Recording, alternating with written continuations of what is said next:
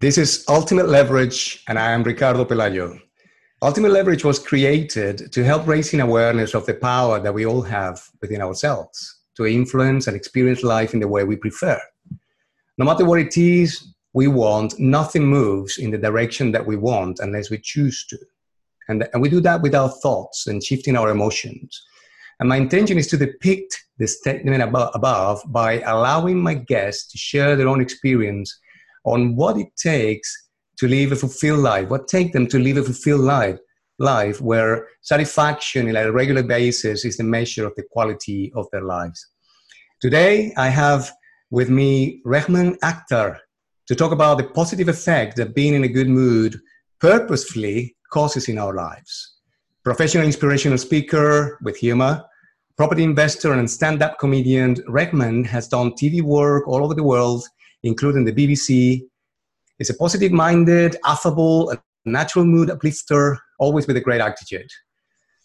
I've been always fascinated by the capacity that stand-up comedians have to take us to time and places with characters and situations that make us pause the constant chatter we carry with us and have a laughter and the uplifting impact that it has in our life. Rehman, welcome and thank you for being with us today. Thank you very much indeed, Ricardo. What a lovely introduction. Thank you. It's a pleasure for me to be here. Greetings from Saudi Arabia.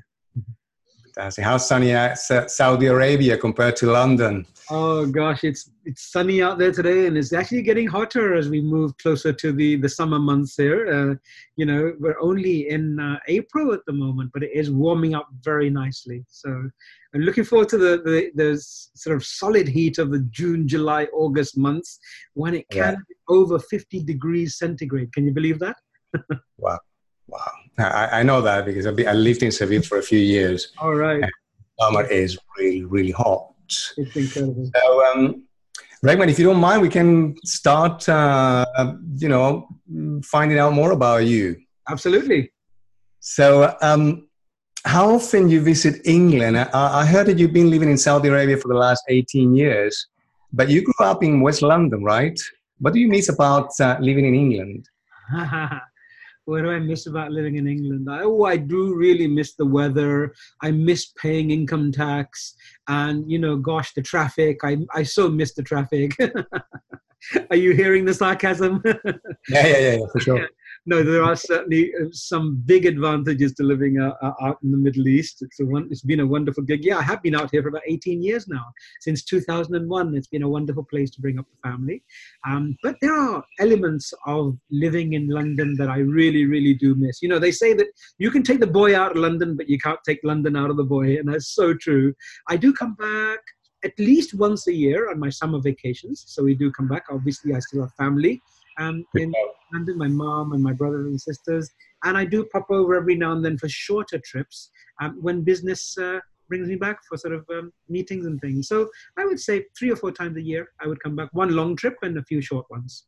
Fantastic. Maybe one day I'll catch you up and then we can do one of these face-to-face. It'll be great.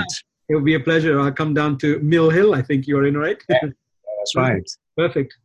That's right. So I noticed because obviously I've been wanted to learn about you, and I've been watching your shows. They're fantastic, really, and makes me laugh.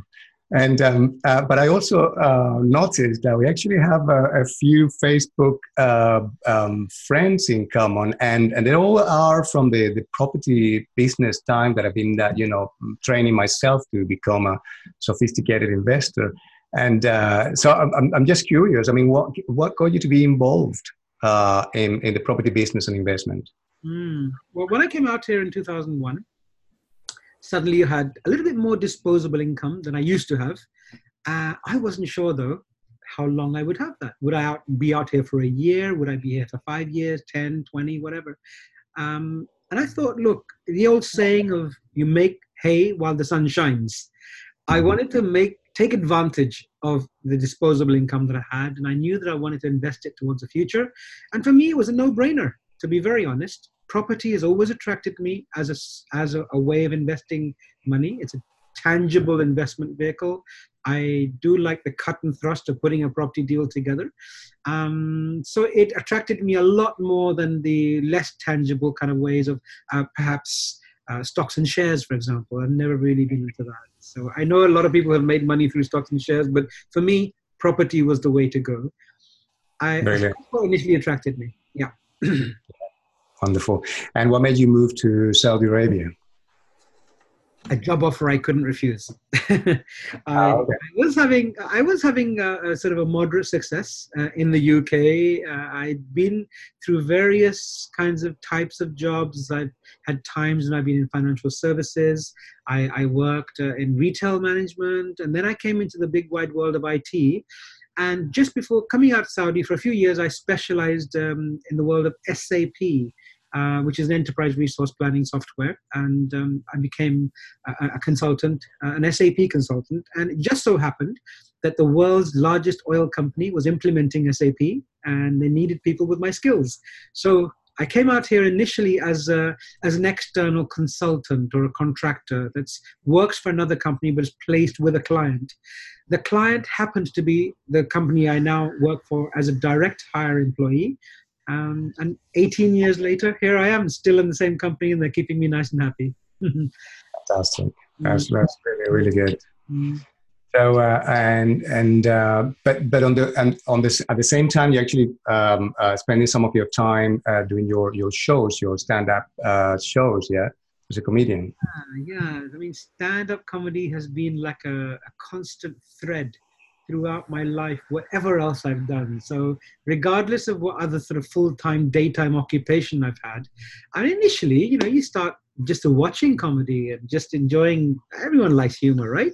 It's a very good release of energy. It's release of stress. So who doesn't like to laugh? Absolutely. For me, though, it became a little bit more than just a stress relief, because I kind of grew up in a fairly rough neighborhood in West London, where I was kind of picked upon and verbally and physically abused for just being brown. And that didn't seem very fair to me at that age, but it was a reality that I grew up in. That's right. And around about the age of 11, I took a very empowering decision. And if you ask me now, what made you take such a big decision at such a young age? I still couldn't tell you, to be honest, Ricardo. But I wanted to show people that I was more than just a punch bag, or something to let their stresses out on. And so I noticed that in the local social club, they announced a talent contest. And even in those days, I could tell a mean joke. I was the kid in the playground who would be able to tell a good joke. So as part of this talent contest, I entered as a stand-up comedian, performed a 20-minute routine to 300 people at the age of 11. And lo and behold, I actually won the competition to my prize. And I just never looked back. That, I feel, was a life-defining moment for me. And why do I say that? Because I feel that I crossed over this fence. I came to the realization at that young age that you don't always necessarily have to play the victim. You don't have to pander to other people's image of you. So these other kids, these other people around me just saw me as this little brown Asian kid, and anytime you wanted to, you could go and kick him and he won't respond to you. Yet I changed their impression of me through this act, and I gained an inner confidence that never left me. I knew that I could do what I wanted to do, not what So yeah, it was a great addition to my life. I think that is really, really, really amazing. The fact, I mean, it's funny how we actually can take that to a late age and still, struggling sometimes with what people can say about me. But having that courage at the age of 11 and that understanding and moving forward and not allowing anybody to just to squash your confidence and find something that you're really passionate about. I think that is liberating. That's the word I would use. Absolutely liberating. Before that day, I felt I was in this straitjacket, living to other people's rules and to other people's opinion of me. And I found that by doing that, I was able to then say, hang on, I can do anything I want. And I ended up, breaking free of these chains. I can only call them chains, which are really made in your own mind. And I've used that ever since. And I'm teaching other people to also break free of these kinds of things. I like it.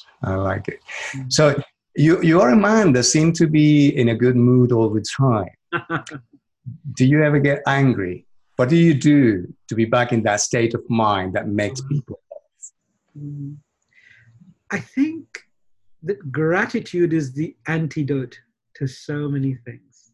And who doesn't get angry, right? Yes, of course. There are things that make you upset and things that happen in your life that come from left field, but I believe it's all about your attitude. Yeah. And I ask myself, what am I going to achieve through anger? Anger is such a self-destructive emotion that if you spend too much time in that zone, it's going to drag you down. Anger, remorse, frustration, being upset. So what I try to do as much as possible, I'm human at the end of the day, and I will feel all those emotions, but I try and come out of them really quickly. And I've developed mechanisms that allow me to come out of anger, out of being frustrated as soon as possible. I just don't spend too much time in that zone. Fantastic, perfect. Tell us one of those. Tell us at least one of them. I hang around with people who are really positive. I don't hang around with people who make me angry.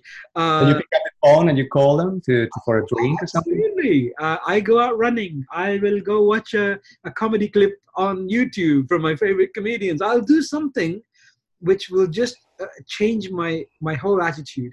I'll change my physical location. So if you've got a bit of a situation where you've become frustrated with something, just go out for a walk. Just go out for a 5-minute walk. Change your environment and change your mood.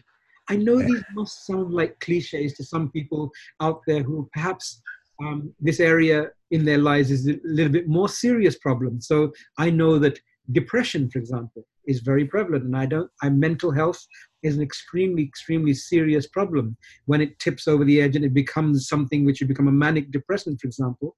And I don't want to underestimate the effect that can have on your life. But as you say, I have tried always to be in a happy zone.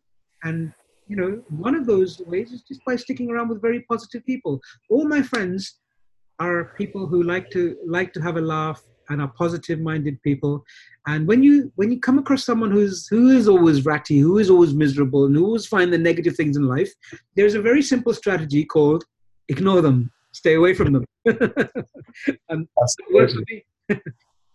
Is that well? When I was a kid, my mom used to say that. You count until 10, count until, and then you talk. And it's a very good advice. I've learned another one later on in life when I found someone who actually somehow attacking me verbally or whatever, and he's like, "Oh, sorry, I need to go for a wee." And you count for 10 while you're having a wee. So, but it's a good time for you to actually compose yourself and be clear what you have to say, because at the end of the day, if you're angry, whatever it comes out of your mouth, it's going to be wrong, isn't it? You're just going to make the situation worse. And sometimes, honestly speaking, even in husband-wife situations, it's better just to take a deep breath. Okay, I'm going to go away and think about it. You can't always achieve this. Come on. But as I said, we're humans. Sometimes you will react in a bad way. But you need to come back and think about this in the right light and then be logical about it. So I think all this really, if you wanted to think of an umbrella term for this, it would be emotional intelligence. There's IQ and there's EQ, EI, emotional intelligence. Yes. Or emotional quotient, they call it. And I think this is the crux of it. If you are a person who can handle relationships and situations from a position of high emotional intelligence, you won't react in the wrong way and exacerbate an already bad situation with a relative or friend. So you find people with high emotional intelligence having great relationships, generally speaking, and great friendships, because people want to hang around with you. You're a positive guy. Absolutely. And you attract that sort of people, right, with your own attitude and your behavior. Brilliant. So what is your routine to get ready for a show? I guess that being in a peak state of mind is very important in your career, right? I'm a great admirer of Tony Robbins, the self-development expert from the States, the granddaddy of them all, I guess, and he talks about this whole area of being in the state. So whenever you're doing something, you first have to physically get yourself in the state. Now, the most number of people that I've done a comedy show in front of is, I believe, 3,000 in the audience. And that was in Bahrain back in 2008. And that's pretty much when I turned professional after that. Now, getting in the state, I use visualization.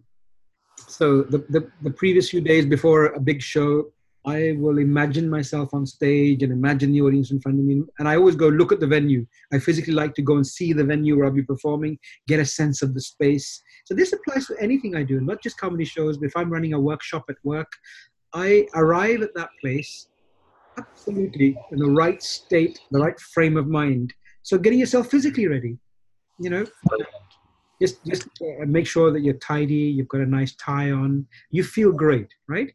Look forward to the workshop. Yeah.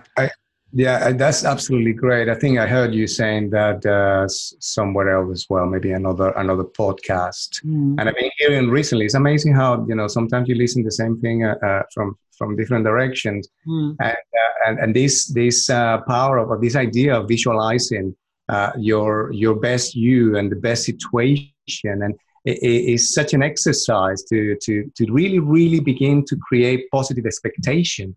I think this is crucial. It's such a great little nugget. It's fantastic. Well, Thank you. Don't you? You zone into the purpose of that performance or that speech or presentation, whatever you want to call it, so that when you're standing in front of your audience, I'm doing an event tomorrow night, in fact, in Bahrain. I'm speaking at a professional speakers training course, and I'm going to be speaking to the audience about how to present with humor and make impact and engage an audience. Now, when I stand in front of that audience tomorrow in Bahrain, when I say, I'm absolutely delighted to be standing in front of you here today, I want to mean it. I don't want to say that as a cliche. I want to mean it. So everything, the rituals that I go through between now and then, actually really looking forward to being there, because when you see someone saying it from a position of sincerity, you're going to believe them a lot more than someone who looks like they're reading it off a script. How would you, I'm going to say it like this.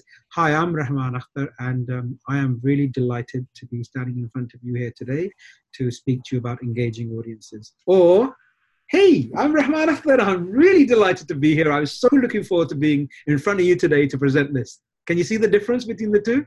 Yeah. So would you say that simple exercise put you in that big state? Is that put you in that like almost like automatically your body and your brain are actually in synchronicity, if you like? We communicate with our bodies, our facial features, our expressions, our words, our intonation. They all add up to the message. And so you've got to pay attention to everything. Some people put too much attention to the content, but the delivery of how you deliver a message is much more important. But it's more like charged with emotion more than anything else, isn't it? It's just your emotion you're projecting. Well, have you heard two people tell the same joke? And one guy just like, you didn't get it, you know, you just didn't get the feeling. But another guy can tell the same joke in a different way, perhaps in a different environment. Perhaps you've had more alcohol when you've listened to the joke, but it seems funnier, right? So it's the same thing. It's all about delivery and timing.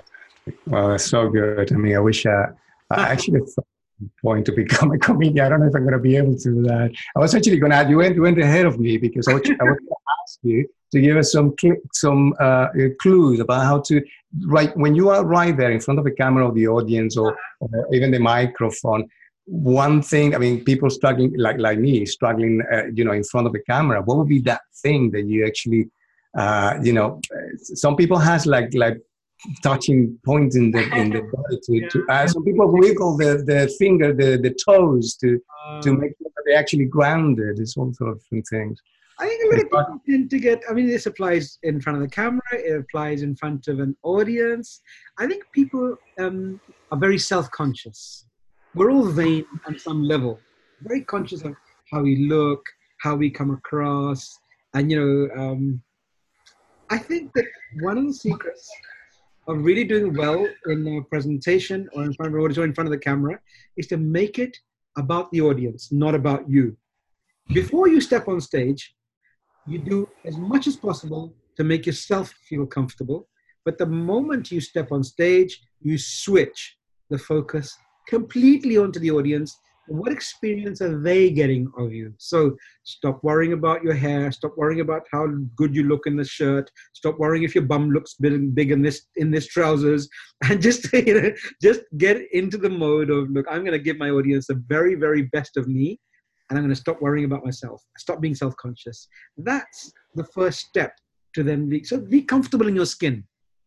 Yes, that's what I'm saying. Brilliant. Brilliant. So that's really good. I wanted to ask you a question, and this is kind of a little bit of a going in the other direction of what we're talking about, because what we're highlighting here really is how important it is for us to consciously, keep that state where you feel satisfied, where you feel happy, because at the end of the day, nothing comes when you're not in that space. You're in a space of being angry or anything. I'm an architect, so it's only when I'm in a good mood and the muses, visit us and all that. I mean, in the meantime, you're doing whatever you can. But the good ideas and the inspired actions and all that come from being in a state of well-being. Mm-hmm. So and that's what I would love to highlight. But I wanted to ask you something a little bit more personal. And sorry about the noise. Losing a very close member of the family must be really, really devastating. And I know that you lost your wife about 14 months ago, and I thought that you have a very, very strong message there. You managed to pick yourself up and take control of your life again. Can you tell us a little bit more about that? Well, yeah, I mean, it was losing my wife, as you say, about 14 months ago, was probably it definitely is the most devastating thing that's ever happened to me in my life. Something I wasn't expecting to happen. We'd been married 28 years, and Shafia it was just the most perfect partner I could have possibly chosen in my life. And, she made me who I am today. We had 3 wonderful kids, and, 2 of our kids had just got married at the time when she fell suddenly ill. So the timing was all wrong. We were halfway through our lives together, and we were looking forward to growing old together and living our lives. So this happened in January 2018. And of course, initially I had all the range of emotions that you can possibly imagine. You know that eventually your parents are going to pass away at an old age, but you don't expect to lose your wife halfway through your life. Sure enough. I had a crossroads. I had 2 choices in front of me, 2 very, very clear choices. Do I spend the rest of my life in this inward-looking mode where I just sit there absolutely distressed and depressed and giving up on life? Or can I find some way of building the strength to carry on in a positive way, in a way that Shafia would have liked me to live, and for our children and for our future? Because I imagined her sitting there looking at me and being upset if I were sitting there depressed and crying. So after the initial bereavement period, I decided that I need to pick myself up. And it's been the biggest test of my positivity I'll ever go through in my life. I like to feel that I've passed, and there isn't a single day that I don't think about her. I still speak to her in the car when I'm driving to work. So while she's not physically here, I think spiritually she's very, very much part of my life. And I think, again, I said at the beginning, Ricardo, that gratitude is the answer, an attitude of gratitude. So mm-hmm. I could choose to focus on the loss. Just as an 11-year-old, I could have chosen to focus on the bullies. What I decided to do was focus on the positive aspects. So I choose to focus on the amazing 28 years that Shafi and I spent together, the amazing times we had. And in fact, I made a speech shortly after she passed away, about 6 weeks after she passed away. And I called that speech, Make Happy Memories, a speech for my wife. And in fact, recently, I've just launched my own podcast and I gave it the same name. because I truly believe that life is about making happy memories, and that's the only reason I'm surviving life. That we spent almost 3 decades making amazingly happy memories, whether we were rich or poor, whether I was successful or not. We were happy. It's so powerful. That's the bottom line with life. It's so powerful. I actually wanted to ask you about your podcast, but it's absolutely, I agree with you. The happy memories is what keep them in with us. Really, is that is keeping. They are here, and we bring them here. We're not to bring them here back and with good memories. I'll give you a very quick example, Ricardo. One thing that was absolutely non-negotiable for my wife was our annual family vacation. Now, even some years, I said, look, you know what? I don't know whether I can do it this year, or let's just do this. Let's just keep it simple. Nope. We're doing our annual vacation.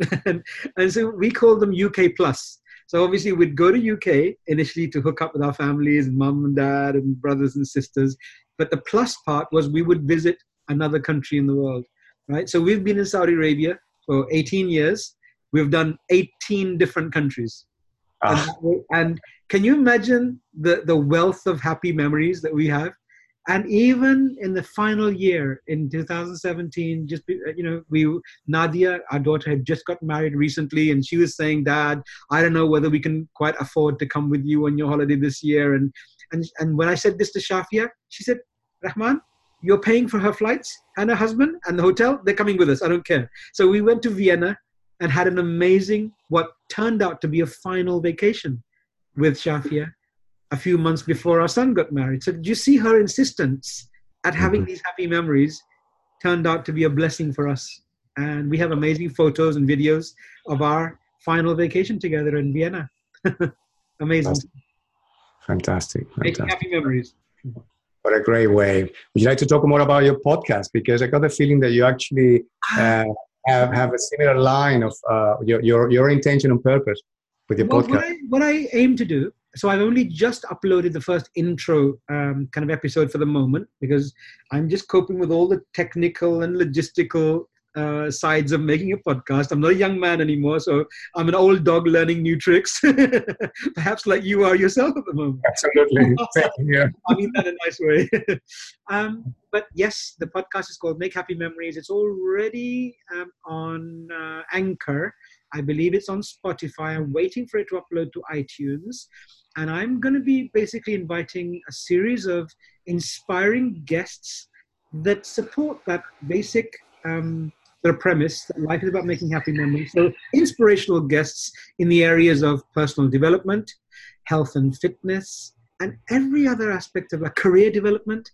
So the bottom line is I want to become a little uncle figure to the 20, 30-something-year-olds out there who are leaving university, perhaps leaving full-time education, and grappling with their first career choices, grappling with finding the right partner, and maybe, choosing that right partner. Maybe through my experiences, negative and positive, I can advise them, because having that older uncle figure is kind of comfortable, isn't it? That you can go to. So Make Happy Memories with Rahman Akhtar. Search it up on wherever you get your your podcasts, and I'd be happy to advise you. So, looking forward to welcoming you on board. I wish I had an uncle like that when I was a kid, when I was 20 years old. A lot of people say that to me, and a lot of people started calling me Uncle Rahman already, actually. So it's quite a nice feeling. I think it's a great thing. I mean, you actually creating in that way, like being an uncle for young people, and save them from the experiences that some of us, I mean, like you, like me, had in life. And the amount of stories that we have that are not necessary, they're not really necessary. It's just another brick wall that sometimes actually we hit them more than once. It's a very privileged position for me. And I feel the weight of the privilege and, the weight of responsibility to offer these people the right advice. But it's something I'm really looking forward to, because part of my values in life is I want to pay it forward now. I'm in my 50s and I've lived life, and I want to pay it forward to the kids. Fantastic. I really wish you the best on your podcast, and you have a lot of people taking advantage of your wisdom and your advice. Now you roughly touched your commitments, and you mentioned that you have something going on in what is it? Somewhere in Saudi Arabia, right? Bahrain. I live in a part of Saudi Arabia, which is very close to the Bahraini border. So it's very easy for me to cross over into the border in Bahrain. And there's an event happening tomorrow evening where I'll be driving over tomorrow morning and, preparing for that.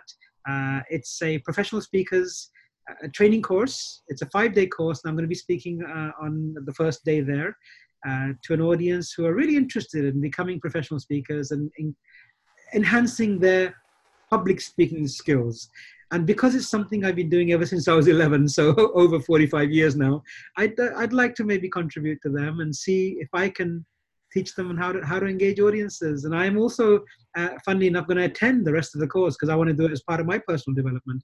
Because when I retire from this company in a few years' time, I imagine that one of the things I'll be engaged in will be a public speaking and training and inspirational speaking, which I've already started now. Wonderful. Are you tomorrow? Do you get to be invited to appear on stage here in London sometimes? I'd love to. I would love to. And although I'm in Saudi Arabia, you wouldn't believe how close I really am because I can sit on a plane from here and be in London within 6.5 hours. Yeah. So it is sometimes when it's been an important task, I have actually come to the UK for a weekend. So pay for my airfare and make it worth my while, and I'll pop over for the weekend. For dinner, just for dinner. Why not? Why not? I'd love to. I like that very much. Very much. So, tell me something. Can you give us a joke before we wrap out here? This happens to me all the time. People say, "Oh, you're a comedian. Oh, give us a joke. Prove you're funny." I actually once was at the airport. I arrived in Kenya. I flew all the way to Nairobi in Kenya for a gig there for an organization. And I arrived at the airport, and the lady said, "What are you here in this country for?" And I said, "Well, I'm here to do an event." She goes, "What kind of event are you doing?" I said, "Well, I'm a comedian." And she just looked at me in the face. And the typical question, "Okay, give me a joke. Prove I have to simply prove that I'm a comedian. Come on." And people think that I can just flick this little switch and just suddenly become funny. But comedy is so much, seeing the audience, gauging the situation, seeing what will make this audience tick. But since you've asked me, and I don't want to let you down, I mean, the short, sharp jokes are the ones that get me most. So how about the one where the Englishman, Irishman, and Scotsman walked into a bar, right? They're always the good ones, aren't they? So the Englishman, Irishman, Scotsman walked into a bar, and the barman said, hey, is this some kind of joke? Ooh, you eventually got it. I got it, but I have to admit, I'm a little bit slow sometimes, okay? Or there's the horse that walked into a bar. The horse walks into a bar, sits down, orders a whiskey, and the barman says, "Hey, why the long face?" So you can tell I've got a bit of a zany sense of humor. But those are the shortest, sharpest ones that I could sort of give you right now. But I hope they made you laugh. So that's the intention, right? You release endorphins in your body that you get when you laugh, and that's all I was going for. Oh, I think it's so important. It's amazing how I'm guilty of slashing myself and working so hard and not having breaks or anything like that. I think that we all should go actually to visit stand-up comedians or listening to stand-up comedian in a regular basis, in a weekly basis, perhaps. One thing you touched upon, actually, sorry to cut you off there, but you said that how do I cope with all these different kind of activities that I have in life? And I suppose this is something that a lot of people face because we're fathers, we're husbands, we're sons, we're uncles. So, and these bring their own kind of responsibilities. Then we have busy work lives, and we're trying to run podcasts, and I've got property business, and I'm doing this public speaking. And so the word overwhelm is something that I have to be very, very careful of. There are only certain number of hours in the day. So I woke up, for example, this morning, and one of my routines is always to think of my health and fitness first. So I went out and did my long run. I do a long run at the weekends, usually around 10 kilometers. And then what I do during the weekdays, I run about like 3 to 5 kilometers every day. And that's been a great way to overcome my grief as well. I've treated it as an antidote to the grief. And it's really, really helped me. I've actually managed to lose 16 kilos in weight so far through watching what I eat and to watch my health and diet and fitness and everything. I couldn't run more than about 10 minutes. I would say 5-10 minutes and I'd run out of puff, but I'm very happy to say I run my second half marathon recently. So, not record time. I'm not going to win any medals, but for me, I'm only competing against myself.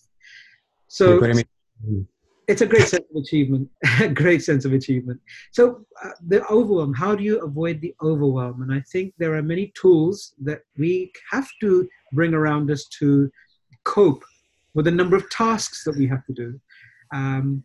So keeping filing and paperwork in order. I've got a system called FAB, F-A-B, which is you got to write this down. Yes. Any piece of paper that lands on your desk, the tendency is you let it pile up and pile up and pile up, and you think, okay, I'll deal with it.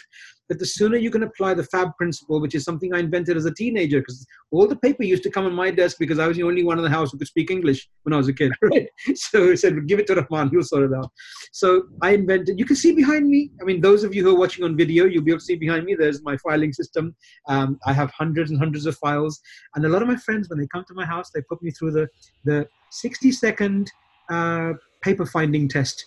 So they'll say anything to me, say, Rahman, can you find your middle kid's birth certificate? And I will find it in 60 seconds. No way. Alphanumerical filing system. I've got an Excel spreadsheet, and I just look under B for birth certificate, and I find the file number, and there it is within 60 seconds. Right? So the system I've used to develop this is FAB. F stands for file, A stands for action, and B stands for bin. So, but all the papers, file, action, bin. All the paper that ever lands on your desk will only be in one of those 3 categories. FAB. Okay. So you analyze those papers. So file, you put them in the file, get them away from you. You don't need it in the short term. Action. Yes, these are action items that need to be done. Then you prioritize them, high, medium, low, and you put it onto an app that I use called Wunderlist. Wunderlist is an amazing online app. It's spelled with a U, so it's Wunderlist. It's available on your smartphone and your laptop, and they synchronize. That's been a great addition to my life. Fantastic. Thank you for that.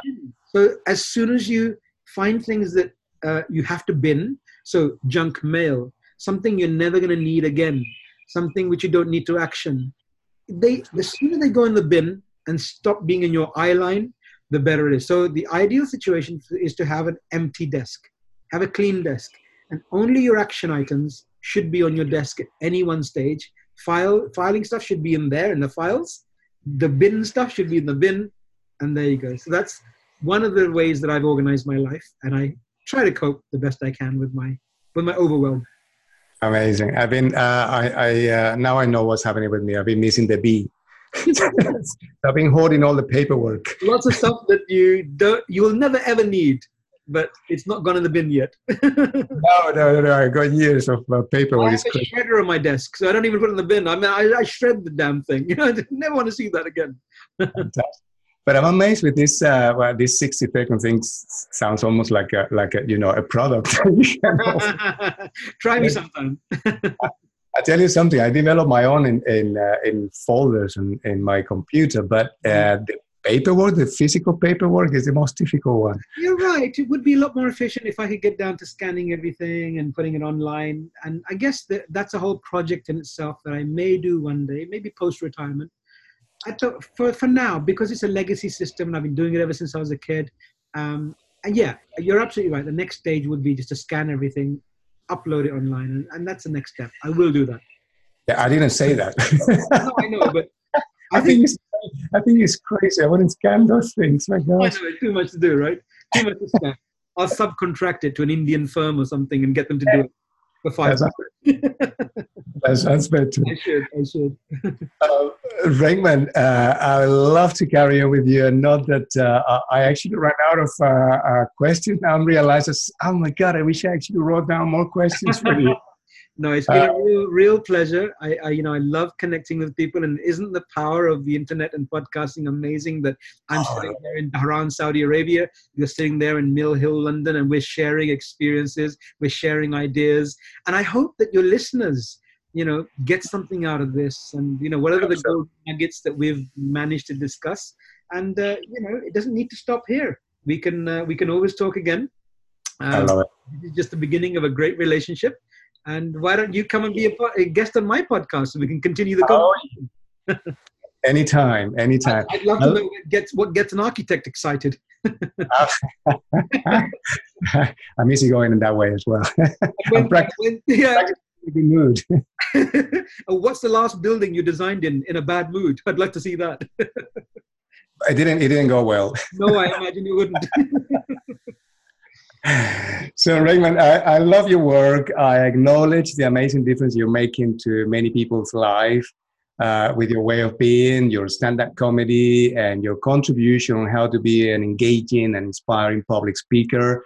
I'm so thrilled to have you here in my also early stage of my podcasting. Thank you very much for being here, Raymond. It's been a real pleasure for me. I wish you all the very best with your podcasting, and all the best. Well done. Thank you, Ricardo. It was a pleasure to be with you. Thank you very much. And you. Take care.